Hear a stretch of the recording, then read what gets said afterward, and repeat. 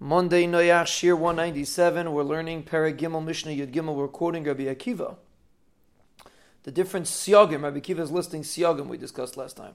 So the next thing that he says is Mesiris Siyag LaTorah, which is an interesting thing. There's different pshatim what that means. Mesiris Siyag LaTorah, but the Rav and the Gain seems to be learning like that also. It just means the way you read the psukim, meaning the Chaseris and Yeseris and the different Meseira that we have on the way to read psukim. That's a Siyag LaTorah because many halachas are learned out from Meseiris. That's the way they, to fully understand the pasuk, is based on the Meseira. That's the way the Rav learns. Other Mefarshim learn Meseiris Siyag LaTorah. When a person has a Meseira, that helps him hold on to his Torah. A person is an independent thinker, so it's very easy to make a mistake. When a person comes from a Meseira, so then you're protected that you won't fall. Again, a Siyag always means to make sure you don't fall when there's a makam to fall.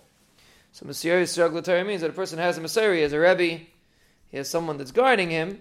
So every year, every generation has new, nisyanis and new scenarios, and not everyone has the clarity of cup, clarity of moyach, to be able to differentiate between right and wrong. And therefore, a person has a Meseira, he has a Rebbe, you have a siyag that you'll first of all understand Torah properly, but second of all, to be able to have a proper Meseira in Torah when you have a Rebbe.